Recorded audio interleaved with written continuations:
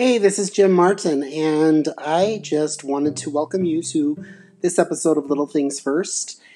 We describe some things that are happening on a screen during this podcast because we did this podcast as a Zoom. We were in different locations practicing social distancing in this time of the coronavirus, and we recorded the Zoom, and it's available on our YouTube channel, which we'll have information about in our show notes. However, please know that this starts the series of 4 episodes where we will be talking to individuals about how best the little things that we can do to get through this crisis as educators in the educational world. So hopefully you find some help and some practical suggestions. We're starting off with Monica Burns. Thank you, and don't forget to subscribe to our podcast and leave us a review. Have a great day.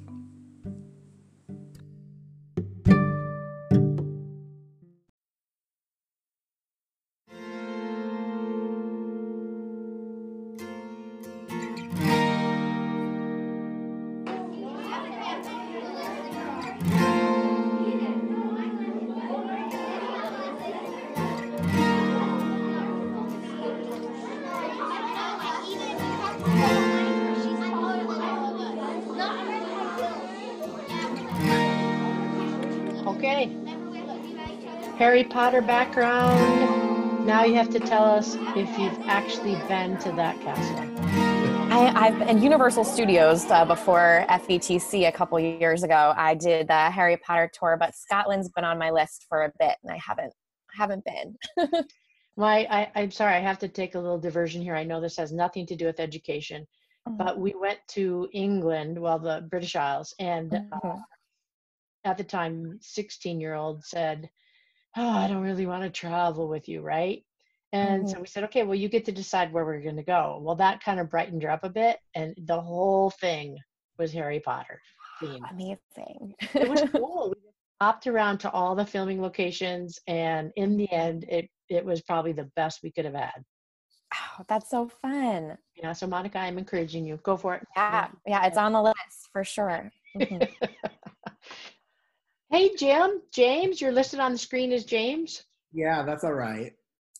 I go by Jim, James, whatever people want to call me. I'm just filling up the questions now, Monica, and why don't you start by telling us a little bit about yourself? Absolutely. Well, I am based in Jersey City, New Jersey, which is where I'm actually at home today.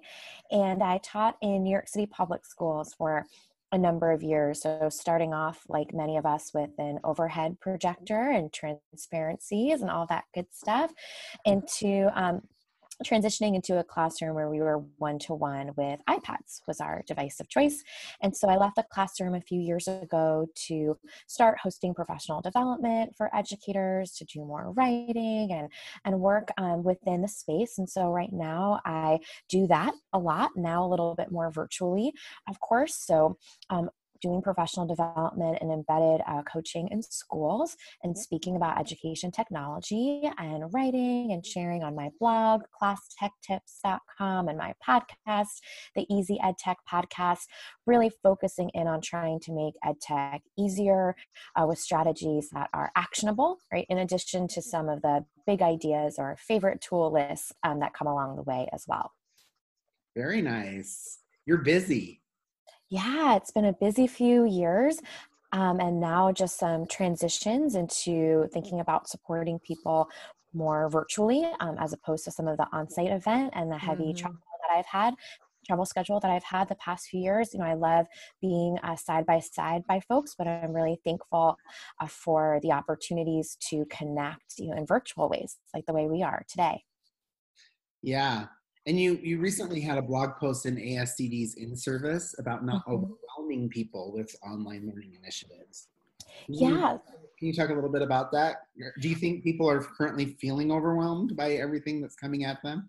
Without a doubt. I don't think Yeah. there's anyone, even coming from a very strong program, that could make a quicker switch to distance or remote learning. I don't think there's anyone who's not feeling overwhelmed, right, in different ways. And yeah, so I wrote a blog post for ASCD. I actually have published with them. So they're the publisher for my book, Tasks Before Apps. And I'm looking over here because I have one on my desk. I have a quick reference guide I just published for them on Nice. classroom technology tips. So love everything ASCD. And I'd actually first put together a podcast episode that was kind of a bonus Sunday night. I usually do Tuesday mornings, quick, under 10 minutes. And that's what I really turned into, or kind of inspired the blog post that I wrote for them, which is really just about, there's a lot going on, right? This is very overwhelming. And the kind of piece, the kind of the summary of it is just, here are two things to consider, right? You either have something that's working really well right now that you can layer on, or you might not. And this is a great opportunity to recommend resources to families that you are in a position to pick out because you know the content, you know the students, and you can vet quality resources, right? So trying to place people, at least initially, right, in those two camps. I know today, as we're talking, just a few hours ago, New York City, decided, which was no big surprise, but still hard to hear, that they would have schools closed, for the remainder of the school year, right? So, when I put that blog post together, about a month ago, it was very like everyone was just scrambling. My inbox was full of ed tech companies with great intentions, right, for sharing resources that were free. And I just know what it feels like to want to do your best all the time, right, as a classroom teacher, and the kind of guilt that goes alongside with that when you are trying your best and things aren't working and it's overwhelming, and just kind of trying to remind folks to have some grace and space with that, as they're navigating something that's not just a quick shift to remote learning, but in the midst of a very serious, public health crisis that's not just impacting the families of students, but also the families of educators, right, who have to make tough decisions and prioritize their time as well. Yeah. And I think that you talked about how the teachers want to do well, and there's some feeling of guilt, or like I'm just not good enough, or I can't keep up, or I've never really done a YouTube video. I know in my building, teachers they've just been so willing, and it's a scary thing for them to just jump both feet into the land of technology, especially for some of our teachers that don't feel as comfortable with it, right? Yeah. So I appreciate you kind of honoring that transition is difficult, and usually it takes us a little while to kind of get there, and not this time, right? It's Right. like one weekend and, oh, Monday, start doing this. Yeah, it's really tough. And I've been talking to a lot of folks, obviously, the past few weeks, and as they're navigating these different challenges and doing a lot of listening, right? In addition to, hey, here's a thing, right, you might want to explore. My inbox, especially on Instagram, I would say, and Twitter, probably most, on those two platforms, has been really full of educators saying, here's a problem, what can I do? Or, Hmm. you mentioned this thing when you came to my school 6 months ago, and what was it? Because now I think Yeah. I need it, right? And so Yeah. those kind of conversations. And so as someone, in my normal role, with the blog and sharing on social, right, I am putting out a weekly newsletter every week with, here's something new, or here's an idea for your classroom. And now I'm I'm trying very hard to share, right, these Hmm. resources. Like, did you know this thing is free now? Or here's a couple things you might want to share with families. But at the same time, try and make sure that I'm kind of reminding that, this might not be the right fit, right? Please don't feel like Yeah. you need to do this in order to get things right. This is not going to be a magic piece, but it's maybe something you want to know about right now, that may address a concern you have. Otherwise, come back later, right? And we can talk about it, at another time.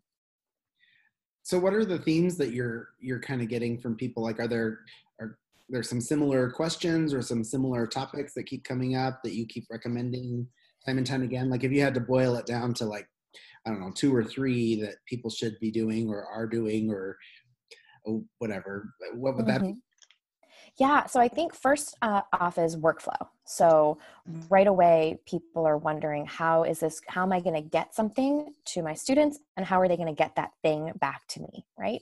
And so when I am sharing resources or strategies, in a presentation, right, at a conference, especially where I don't know what everyone in the room might be. It's different when I get to go to a school, right, and be a little bit more strategic. But in those situations, I always say, use what you've got, like lean into this workflow. I'm going to share with you some ebook resources or some differentiation strategies. And if you don't have a starting place, here's one. But if you already have started, right, you have that LMS in place, you've tried out Seesaw before, your kids all log in to Microsoft Teams or Google Classroom, like, don't try something new now if you can help it. Right, use that thing and really investigate what you can do with it. But there are people who are not in that position, right? Who either haven't been mandated to do something specific. So of course, there's folks who don't really have a lot of flexibility, right, when it comes to choosing things because they've been asked to do something a really specific way.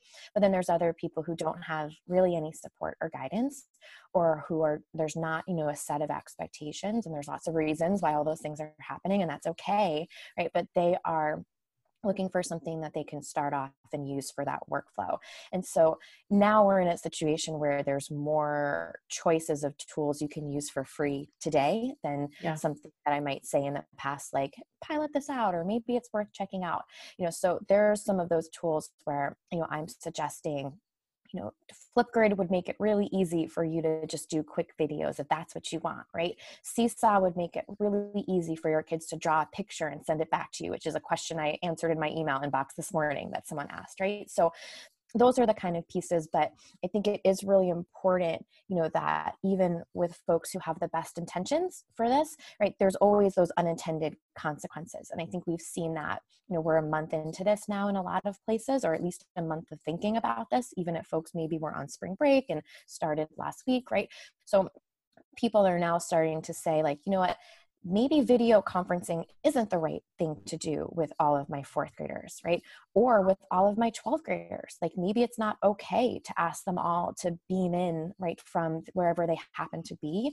And that might be okay for right now because we haven't been super strategic, or we haven't talked about where is okay in your home to do this, or we haven't given a device to everyone, right? Or we haven't talked about what happens when someone says you have to do laundry right now, or you have to watch another sibling and you're supposed to show up at a time and you're being graded. Like, these are things that I think people are trying their best at, but now we've seen some of the consequences of those things, and it's important to acknowledge them and not pretend like they're not there. And there are some people who have kind of seen those things coming, right? Or who are saying, maybe we should slow down as much as we want to be quick. And so I think people are going to do a lot of reflection, right, over the next month or so, especially for those folks who thought maybe this is just for a couple of weeks, but no, this is definitely for the remainder of the school year. And, to be realistic, could come in waves over the next couple of years, right? So what does that look like to be prepared to say, you know what, next week we have to shut down school for 6 weeks, but we have a system in place to make that happen. And hopefully I'll see you in 6 weeks, right? And we'll be able to jump back into our more traditional classroom instruction. Yeah, I love two things that you brought up that really spoke to me. One is the idea of this tool might not be right for you or right for the kids, and that in my mind I'm trying to encourage teachers, simple, right? Simple is better, because not only do you have to become comfortable with the technology and comfortable with being able to share, but also we want our students, and I'm at the elementary level, we want our students to be able to tap in and feel comfortable and allow that technology maybe to kind of stop being the new thing so that the work that we're doing can become that new thing, right? So I appreciate that. But I want to go a little deeper on what you were referring to in regards to just access, right? So we have at our school been handing out, checking out Chromebooks to family groups and having them take them home to kind of support students being able to get online. We're finding out probably about 30% of our kids don't actually even have internet access at their home, maybe through their phone, but mom doesn't have that much data, right, on there. So what are you finding across the different groups or the responses you've got? And how are people maybe trying to navigate around that? It's a huge issue, right? And it's part of it is, can I get this child that hotspot in that Yeah. Chromebook? But then can I be there when they don't have anyone in their home who knows how to connect to the hotspot, right? Like Right. there's no one sitting next to them who maybe can troubleshoot, right? In some Right. situations. And, those are all really big logistical concerns, but one that I've heard, more and more people talk about, especially, I taught in New York City public schools. So I'm, tapped in here a little bit to conversations, of course, with folks I used to work with and still work with. And then I had a conversation with someone else recently, also in an urban district, but this is true all across, the country, where you might not know where that child is, in addition to trying to get them something, right? So even if you do have a plan right now of how to get that device into their hand and the hotspot and the support, right? If you're an eighth grader and your mom's, a first responder and is putting in twice as much time, or frankly doesn't want to come home to you because they're really afraid of what that might mean that you're living, an hour away at grandma's house too, Yeah. right? So like finding some of these students is part of it, right? And everyone, we would hope, right, is coming from a place of best intentions and prioritizing what they need to do for their family. And I don't use that as an excuse to say, let's abandon this whole initiative by any means, but I don't think it's worthy of everyone's time to pretend that like those are not really big concerns. And that can happen in any space, right? I'm coming with a little bit more of an urban school mindset because that's where I'm talking to more people right now based on, being home and those connections. But I've worked with schools all across the country where, there is not necessarily, that sort of closeness, right? In terms of, I can't walk to school, right? I don't live 2 Yeah. blocks from school to even get that thing or get lunch or all of that, right? I live on a regular day 10 or 15 miles from my school. And today, right, I am now much further, right? Or I've been dropped off somewhere else. So I don't have a right answer for what kind of system needs to be in place, but I'm really hopeful that when we are reflecting and making decisions later on, we're looking at these systems, right, and what is in place and what it looks like to bridge those gaps beyond what someone can do, frankly, at a teacher or even a superintendent level. Like there's some bigger pieces of this that I think are really important to bring into conversations and are, counterproductive if we ignore. Mm-hmm. So those are some excellent points, and we're both in urban systems, and we've both been challenged with trying to reach all learners during this time of crisis, and just realizing how it's really brought out the inequities that have always been in place, have always been there, but something like this really accentuates. So I'm glad that you talked about that. You have a book out called Tasks Before Apps. That, came out before the coronavirus pandemic, but a little bit about the book and where did the idea come from? Yeah, so that book is the book that I published with ASCD, actually, who I mentioned earlier. And that phrase, that tasks before apps phrase, was one I started using, right, very organically. Like, what are we doing here? Like, I'm going to tell you about these apps, or this is going to grab our attention and get us excited, but what's the purpose here? Like, how can we really refocus on what we want someone to do in this, right, as opposed to just having it because it's cool or flashy or different, right?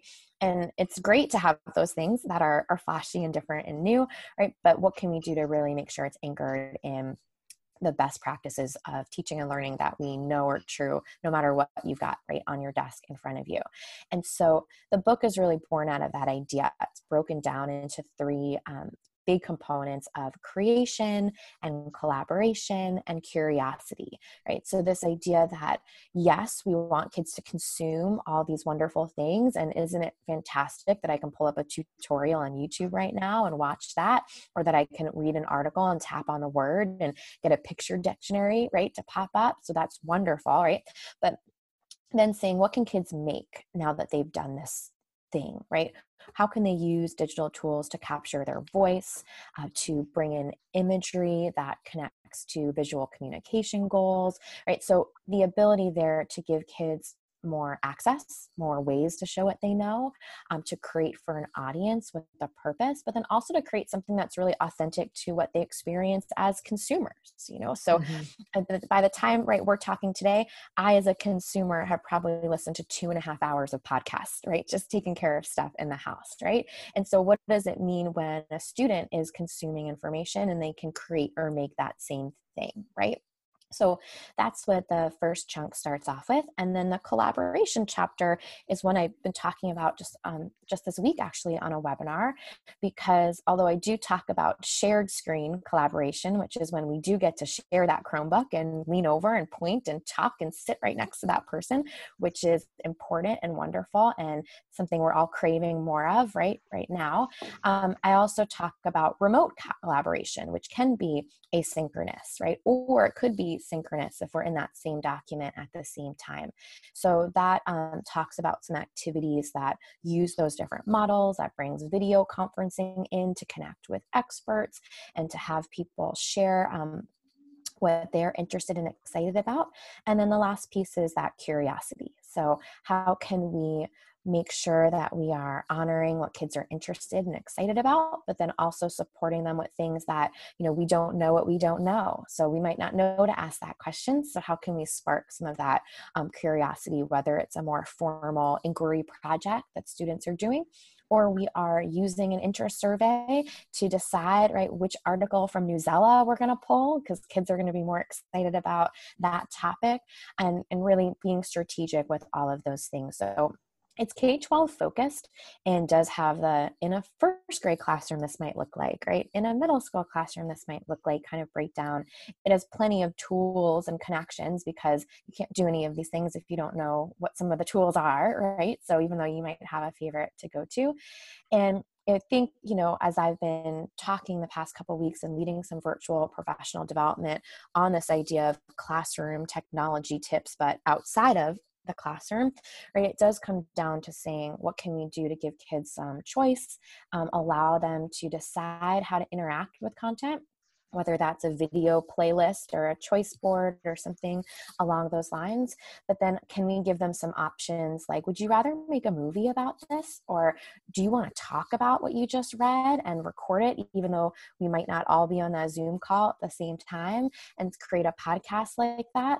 And it's been interesting to see the conversations around what collaboration looks like remotely over the past couple weeks. Just yesterday, I was chatting with someone from Soundtrap, which is a collaborative podcasting and music making tool, which, you know, fits into that category too, right? So I could log in and drop a beat or add my voice, and then someone else could come in right after me and continue, you know, that project. So there's a lot of tools that lend themselves well to these situations, but it does circle back to that conversation, or where our conversation started, with saying, if you've got one, right, this is the time to try Microsoft Documents Online, right? Or this is the time to revisit that Google, you know, Classroom PD and use those tools in a collaborative way if it feels good. But if you've never really talked about digital citizenship or shared online spaces or things like that in a classroom setting, because it hasn't been a priority in the past, we still want to pull that into conversations too, right? If we are doing some more of this remote collaboration. I'm curious, Monica, if you've been able to tap in and hear more about how the student experiences have been. Yeah, a lot of those conversations for me have been with parents who are sharing what it feels like to kind of watch their children kind of go through these spaces. And, you know, I think there's some situations where, again, with the best intentions, you have classroom educators either being told or on their own giving a lot of screen time, in the sense that we're all going to sit for this like 40-minute Zoom, when I could just record a quick 5-minute video probably of this strategy in action and let you watch it at your own time. So I think some families are really craving that schedule, like tell my kid they need to sit here for an hour, right? Where other families know that might not be the best way for their child to learn, or the best thing to actually fit into their schedule too, right? So if we can do this over the course of a week, we would feel better than having to get this done by the end of the day on a Yeah. Tuesday. So those are a lot of the conversations I'm having. I'm in conversations with family and friends. I think a big noticing has been that some children are really adapting well to this, right? Like they are self-directed learners. They don't like the distractions that come with sitting in a classroom with 30 students, right? They are feeling better about that, while others are having a very, very hard time not having those everyday connections and are craving those whole, can we all get on Google Meet together, classroom calls or Flipgrid responses and see their friends and hear their voices. And so it seems like there's no one right, way or Yeah. one clear experience. And I think that's really important to acknowledge as well. Yeah. Very good. What little things could we take away from your book or your work to make our schools more effective now, considering the climate that we're in right now, and then also into the future? Because, we all hope that things will go back to normal sooner rather than later. Yeah. But then what will normal look like? What should it look like?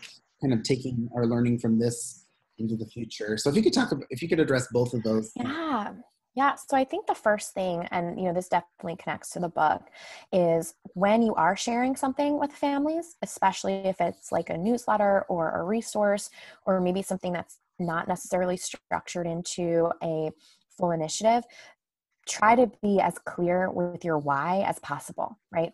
I'm sending you this link to Storyline Online videos full of read alouds. Here's why I'm sending it to you, and here's how you might use it. So I think, especially us in education, right? We could sit down next to a child with a book and we could just go with it, right? For like 45 minutes. We would pause, we would ask questions, we wouldn't even think twice about all of those things, right?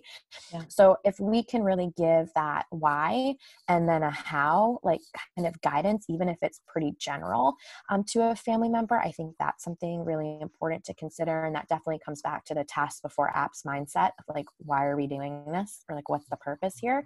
And if we can communicate that with families, even in a sentence that goes next to a link, I think that's a lot of value add right there. And then as we're, hopefully going into a future of a hybrid model or more traditional classrooms that we all are craving, right? I think the same idea of reflecting and saying, when we did these things, like, why did we do them? Like, what was feeling good? And if I am planning moving forward, if I know I have a persuasive writing unit in the month of October, what can I also have side by side that's going to lend themselves to some transfer? Like maybe I'm making a commitment to find a few more tutorial videos to have and to share, or maybe I'm going to record my mini lesson, right, as I kind of go on a screencast and show a math strategy, even when the students are all together. That way they have this digital product to look at and review, or maybe point to, if a couple weeks from now we aren't able to all sit together. So those are just a couple things that I would consider, right, with family resourcing, putting that why and the how next to it. And then as we are hopefully back into more traditional environment, kind of keeping that side by side in our planning to say, what would this look like if we couldn't be all together? Even if it's just an exercise of brainstorming, and as opposed to planning for something specific at home. Yeah. Monica, our focus is the little things that make a big difference in schools. We don't have to have sweeping reforms, right?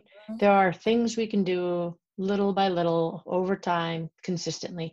So I appreciate just all the ideas that you've shared with us, but we like to ask the question, if you could go back to your younger self, right? You're beginning in education, what advice would you give yourself about a little thing that make a big difference? I think, and now it seems so normal, but in the past it would have taken more energy. I wish I had snapped more pictures of small little things, over the course of, especially the beginning of my teaching career, because I think it would be helpful to reference, right, or to think back to, or to be able to review almost like a journal, right, to say what was going on. Because I think that reminder is important to say, like, those things were working before the iPads came. So like, if we are using this, like, what is the value add here? And then like coming back to that value add. So one little thing would be, right? Whether it was with a digital camera or one of those throwaway ones, like disposable cameras or something, right? To have snapped a few more pictures. And I encourage people to think of that now. Well, it's so easy to do. Yeah. Even those little moments that don't seem like a big celebration, capturing those are really special. Yeah, thank you so much. And we really appreciate you taking time away from your castle to come and spend time with us and visit with us and share some of your expertise.